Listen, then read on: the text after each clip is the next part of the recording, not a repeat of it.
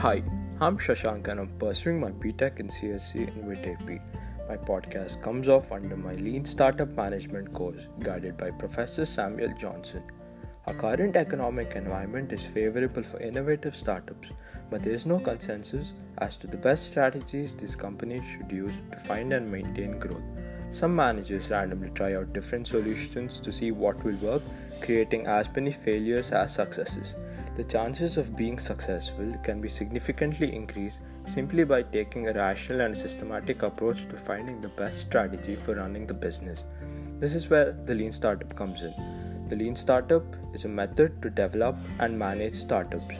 Standard business practices can be harmful to startups. These policies and procedures aren't created randomly, of course, they're the result of scientific techniques and research. There are many unknowns when it comes to launching a startup. The founder has a vision, but where will that vision lead is uncertain. In the beginning, even the product is unknown. Markets, partnerships, platforms, everything must be sorted out. Learning is essential to the company's development.